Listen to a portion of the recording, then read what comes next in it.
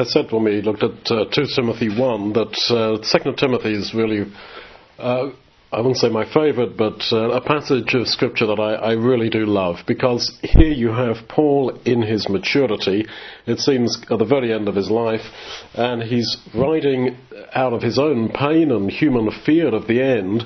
He's taken time to write and strengthen Timothy, who it seems is in some kind of spiritual midlife crisis. So we come on here to 2 Timothy 2, and he says, you therefore, my child, my son, be strengthened by the grace that is in Christ Jesus. And he said that Timothy believes. He says in 2 Timothy 1, as we saw in the study on that he thanks God every day for the unfeigned faith that is in Timothy. And yet he does go on to comment, verse 7 of chapter 1, God has not given us a spirit of fearfulness, of timidity, but of power and love and of a disciplined mind.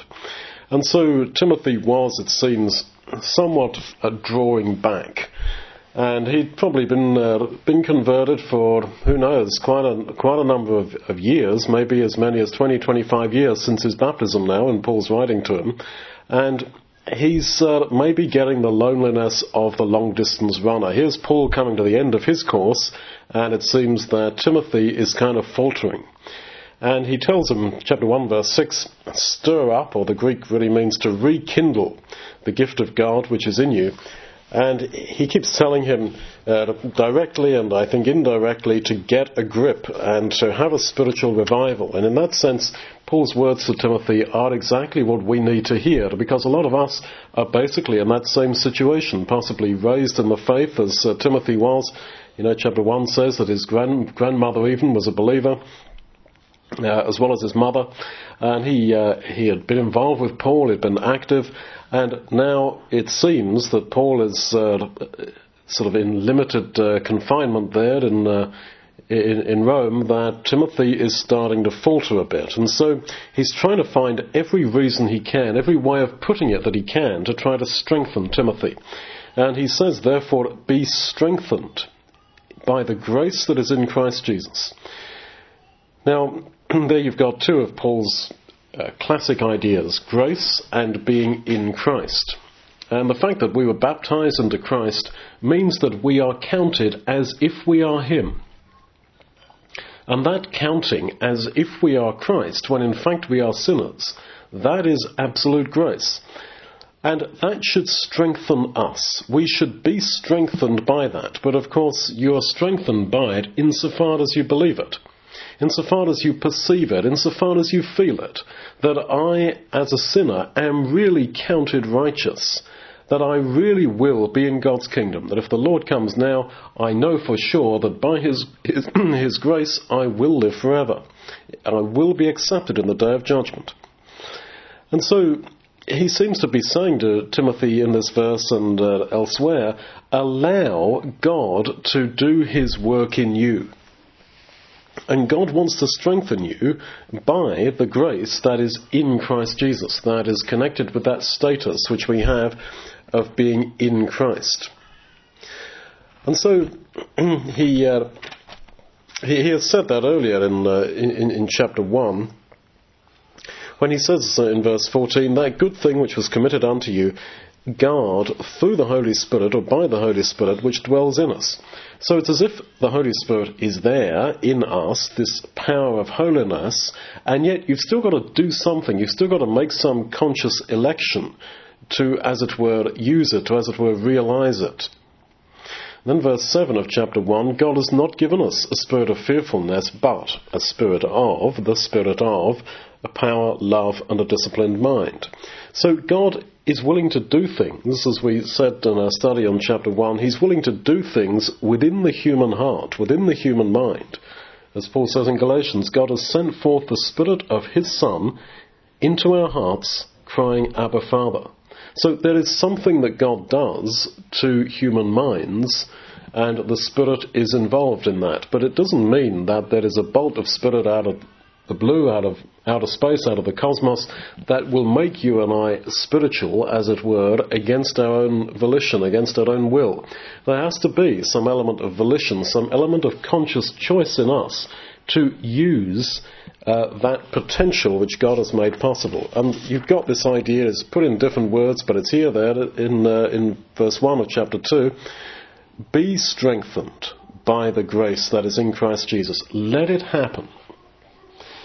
And this idea of being strengthened, letting God strengthen you, you've got it in quite a few places. Ephesians 6, verse 10, got the same word there. Finally, brethren, be strengthened in the Lord and in the strength of his might. Let yourself be strengthened. Philippians 4:13. I can do all things in him that strengthens me. The fact that we are in Christ, as I say, by baptism into Christ, by living in what I would call the sphere of Christ, in that status, in that world that centres around him, I can do all things because I'm in him that strengthens me. And you got it again in Hebrews 11:34, where again we have this idea of us being strengthened. Hebrews 11:34, that by faith people quenched the power of fire, escaped the edge of the sword, from weakness were strengthened. The AV says waxed mighty in fight, or waxed valiant in fight, but you could say they were made mighty in war. So then, out of weakness, people were strengthened by their faith.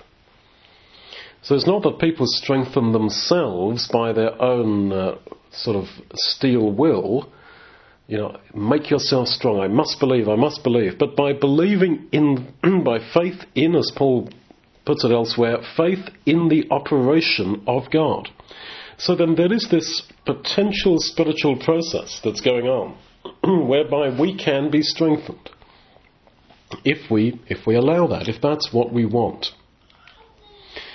And yet this is not to say that we are just going to sort of get this spiritual strength painlessly and with no effort or volition, as I would put it, on our part.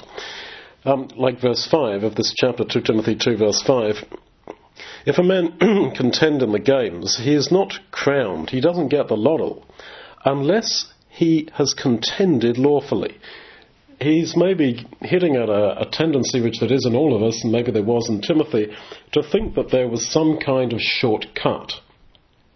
Rather like the man who builds his house and gets on and does it very nicely, and yet he builds on sand. He makes progress, apparently, but not on the basis of really cutting into the rock and actually doing and realizing in practice what God's word really requires of us. But insofar as we make those moves towards God, he will move toward us. Got it again really in verse 7 of this chapter. Consider what I say. In other words, there's your bit of effort. Consider what I say, and the Lord shall give you understanding. So you consider. You don't just let these words flow off your back, as it were, like water. Consider. Take it seriously. Engage with them, and the Lord shall give you understanding. In fact, the RV says, consider what I say, for the Lord shall give you understanding. Do consider, do engage with these things, because for the Lord will give you understanding. So then he will confirm us in our efforts to do that. And in the same way as that works on a kind of a pretty personal level, that the effort that we make is, as it were, confirmed by God, it is also true that the effort that we make for others can also have some level of impact on their spiritual lives which would not otherwise be if we had not made that effort. And I think keeping on trying to steel ourselves to be the more spiritual, as it were, just in isolation on our own, we are so dysfunctional as human beings that we often ultimately lack the functionality and the motivation to actually say, yes, this is what I want to do, this is how I will be because I want to be more spiritual. Whereas if we throw ourselves into serving others, I don't mean to the exclusion of ourselves or sort of using the service of others to kind of eclipse our own personal responsibility and relationship with the Lord, not at all. But if we throw ourselves into the service of others, I think that that is one way in which victory is assured. Now look at verse 10. I endure all things for the elect's sake, so that they also may obtain the salvation which is in Christ Jesus. You sort of expect him to say, I endure all things now, so that I may obtain salvation. But he puts it another way, I endure suffering now, so that others may obtain salvation. Now, the idea of enduring suffering, this definitely connects with the idea of Jesus suffering on the cross. Hebrews 12, verse 2, same word, Jesus endured the cross. Hebrews 12, verse 3, he endured such contradiction of sinners against himself on the cross. And Hebrews 12:7 goes on to say, if you endure chastening. So his endurance there is to be related to our endurance. And so, if you see what I'm saying, his cross becomes ours.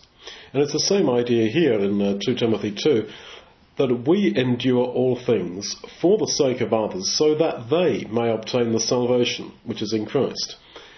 Now, the motivation, therefore, for endurance, for hanging in there, is for others' sake. And I think that this is one reason, one window anyway, onto the whole question as to how it was that Jesus pulled it off, that he managed to be perfect, that he didn't sin.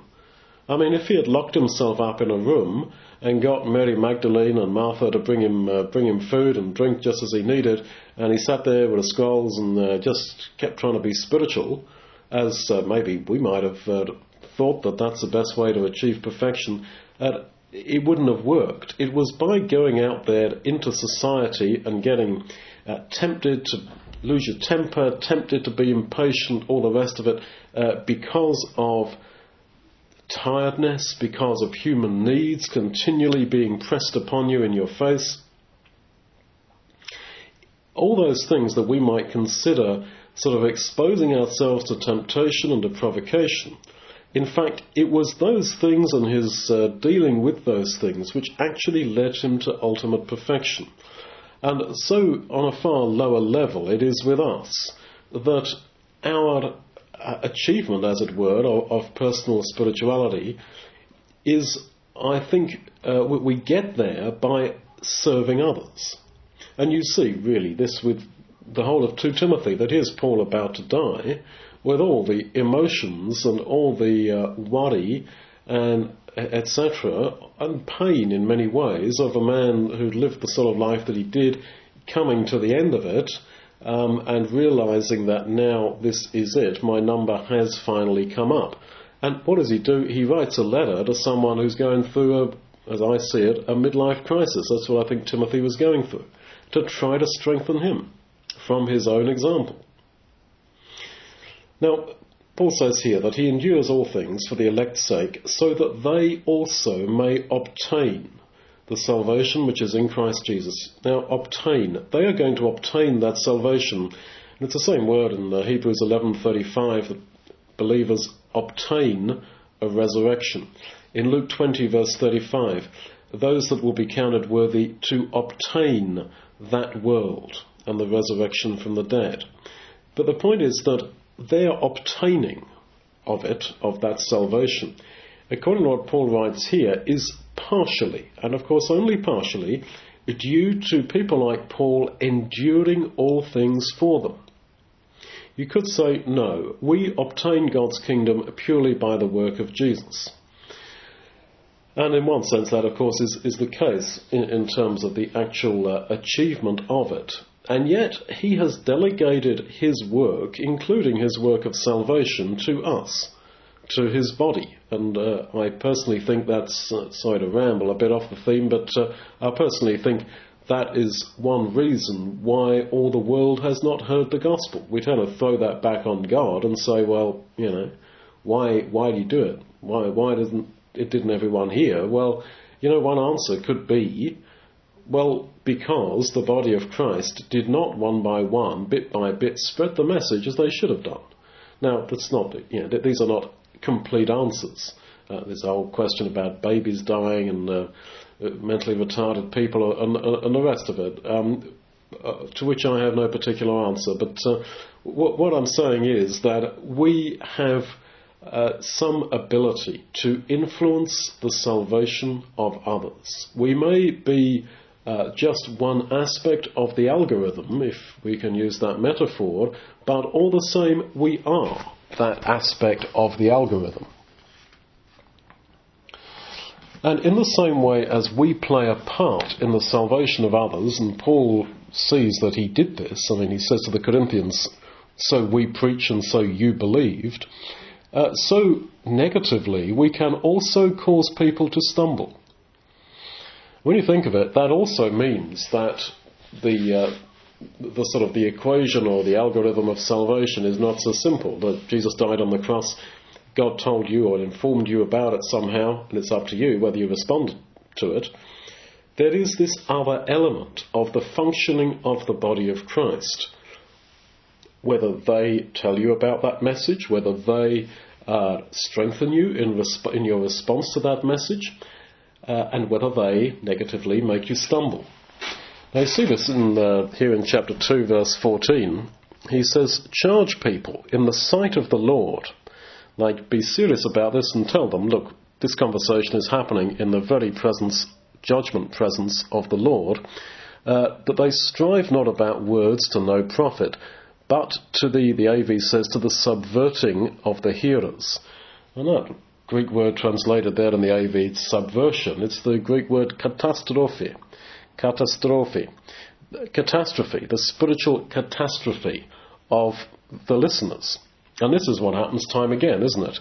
That a group of brethren end up in dispute over words, and in the community that I came from, the dispute was always over the atonement, how to quite understand how God was in Christ reconciling the world to himself, the exact nature of the Lord Jesus, the exact relationship between him and his own death on the cross. And all this produced was a huge strife of words, and no particular side ever came out victorious. And yet what it did do, the strife turned so many people away, not just from the community, but from the Lord Jesus himself. And those who engage, therefore, as he says, in strife about words, are causing catastrophe to those who hear, to the onlookers. Got the same in verse 18. He says that Hymenaeus and Philetus, concerning the truth, have erred, saying that the resurrection is past already, and overthrow the faith of some. So it is possible to make someone stumble from the way to the kingdom, to overthrow their faith. Again, verse 23, avoid foolish and ignorant questions, knowing that they gender strife, and the Lord's servant must not strive, but be gentle. If you get involved in endless disputing and questions of this nature, you're going to end up developing strifes, and those who get involved in those strifes are not the Lord's servant anymore.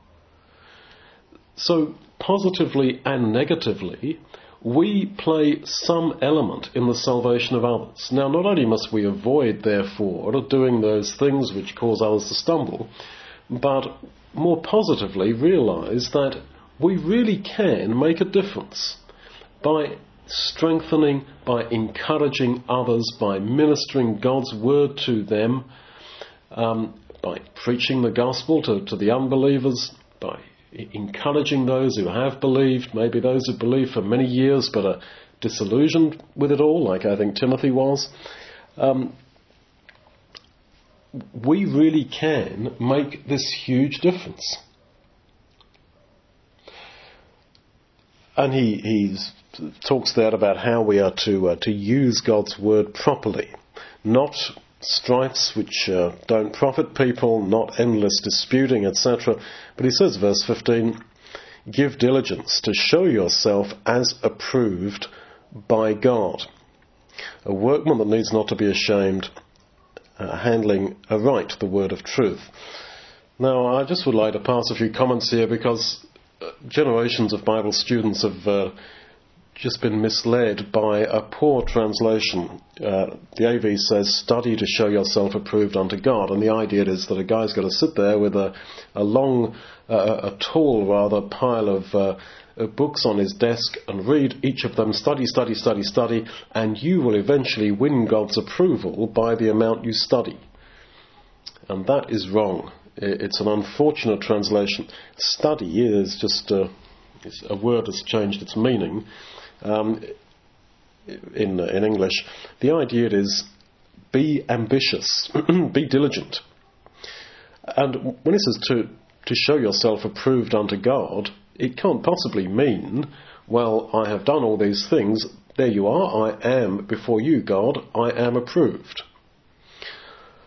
No, I think what he's saying is that, and again this is a nuance of translation, be diligent, be ambitious, be hard-working, to, as it were, show that you are one of those approved by God.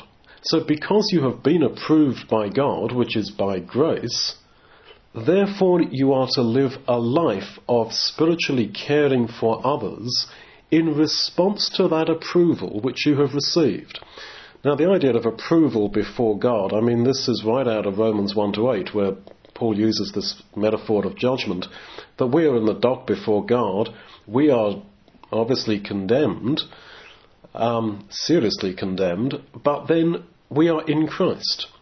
And because we are in him, we are counted as him, we are declared right or justified in a legal sense. We're not just let off by a soft-hearted judge. We are declared right. We are justified. Because all that is true of Jesus is true of us. And that's why he ends the section by rejoicing and marvelling that who is he that condemns? Where are our witnesses? Again, the witnesses against us. They cleared off. The witness box is empty. The prosecutor, where is he? The prosecutor's not around.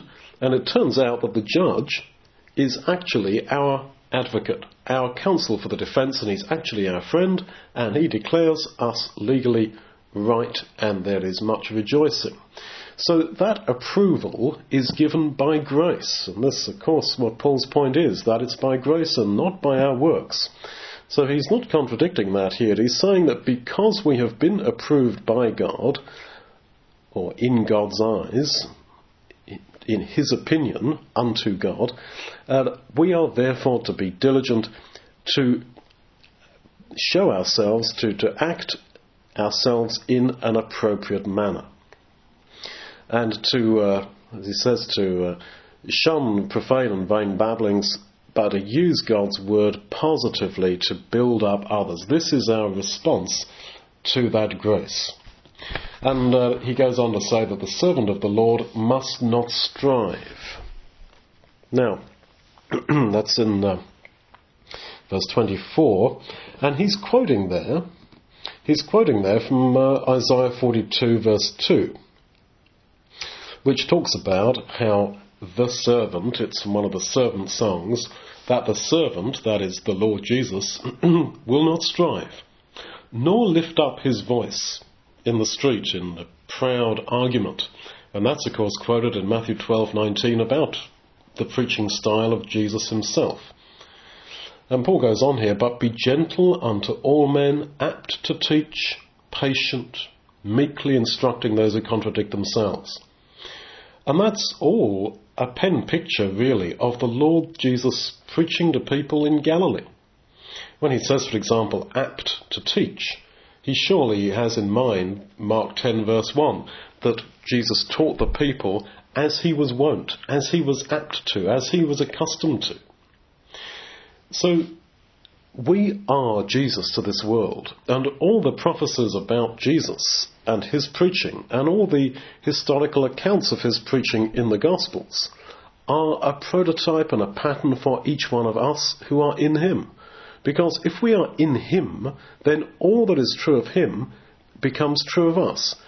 And this, I think, is particularly true in his preaching. This is why Paul justifies his own mission by saying that the Lord has commanded us, saying, I have set you to be a light to the Gentiles. And yet that's quoting from, again, one of the servant songs, which is talking about the Lord Jesus personally, that he has been set as a light to the Gentiles.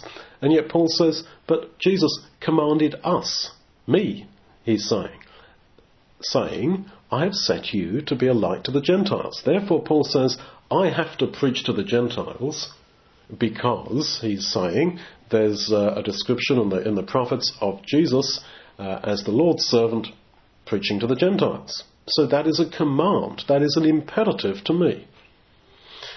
And so you will find in your desire to witness, it may be in such a pathetic little way in human terms, for starters.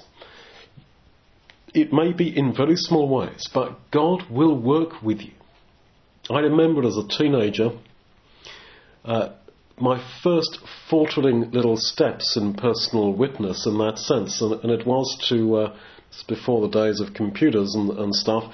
These were the days of typewriters, and I typed out a little leaflet, a little flyer, a little tract, and photocopiers were in by then, and I forget what they used to call them, photostatic reproduction it was called, and for whatever it was, 5 pence I think a run, you could photocopy effectively these tracts. And I cut them up with scissors, and I just left them around the place, left them on the bus and on the underground trains and wherever I was. And I had put my address on and said, write to me. And every now and again, someone would write to me and or send the form back with a footprint on it or something like that. And I remember those first faltering steps that I took, and the Lord Jesus was so with me. And you will find this at whatever stage in life you are at, that if you really seriously, in practice, and talk is very cheap, but you actually get down to trying to share him with other people, you will feel his presence with you in a way that I cannot explain in words. And, he is our representative there in heaven, and we are his representative here on this earth. And so Paul is trying to encourage Timothy here that, get a life, get a grip, flee youthful lusts, he says, and 22, maybe alluding to Joseph running away from Potiphar, may have something sexual in mind there, or he may just be saying, look, you're now in middle age, Timothy, don't act like a kid. And that is an exhortation that's really needed in this day and age in which we live, when it seems to me people are increasingly immature, where they are acting like teenagers in their 50s and 60s and the rest of it. I really do think that's the case. And he's saying to Timothy, rekindle yourself, as he says in chapter 1. There's a huge spiritual potential. God has given you his Spirit. Now, you've got to realize it. You've got to act on it. And you are Jesus in this world. And be strengthened. Verse 1, as we started with, let the process happen to you. Be strengthened by the grace that is in Christ.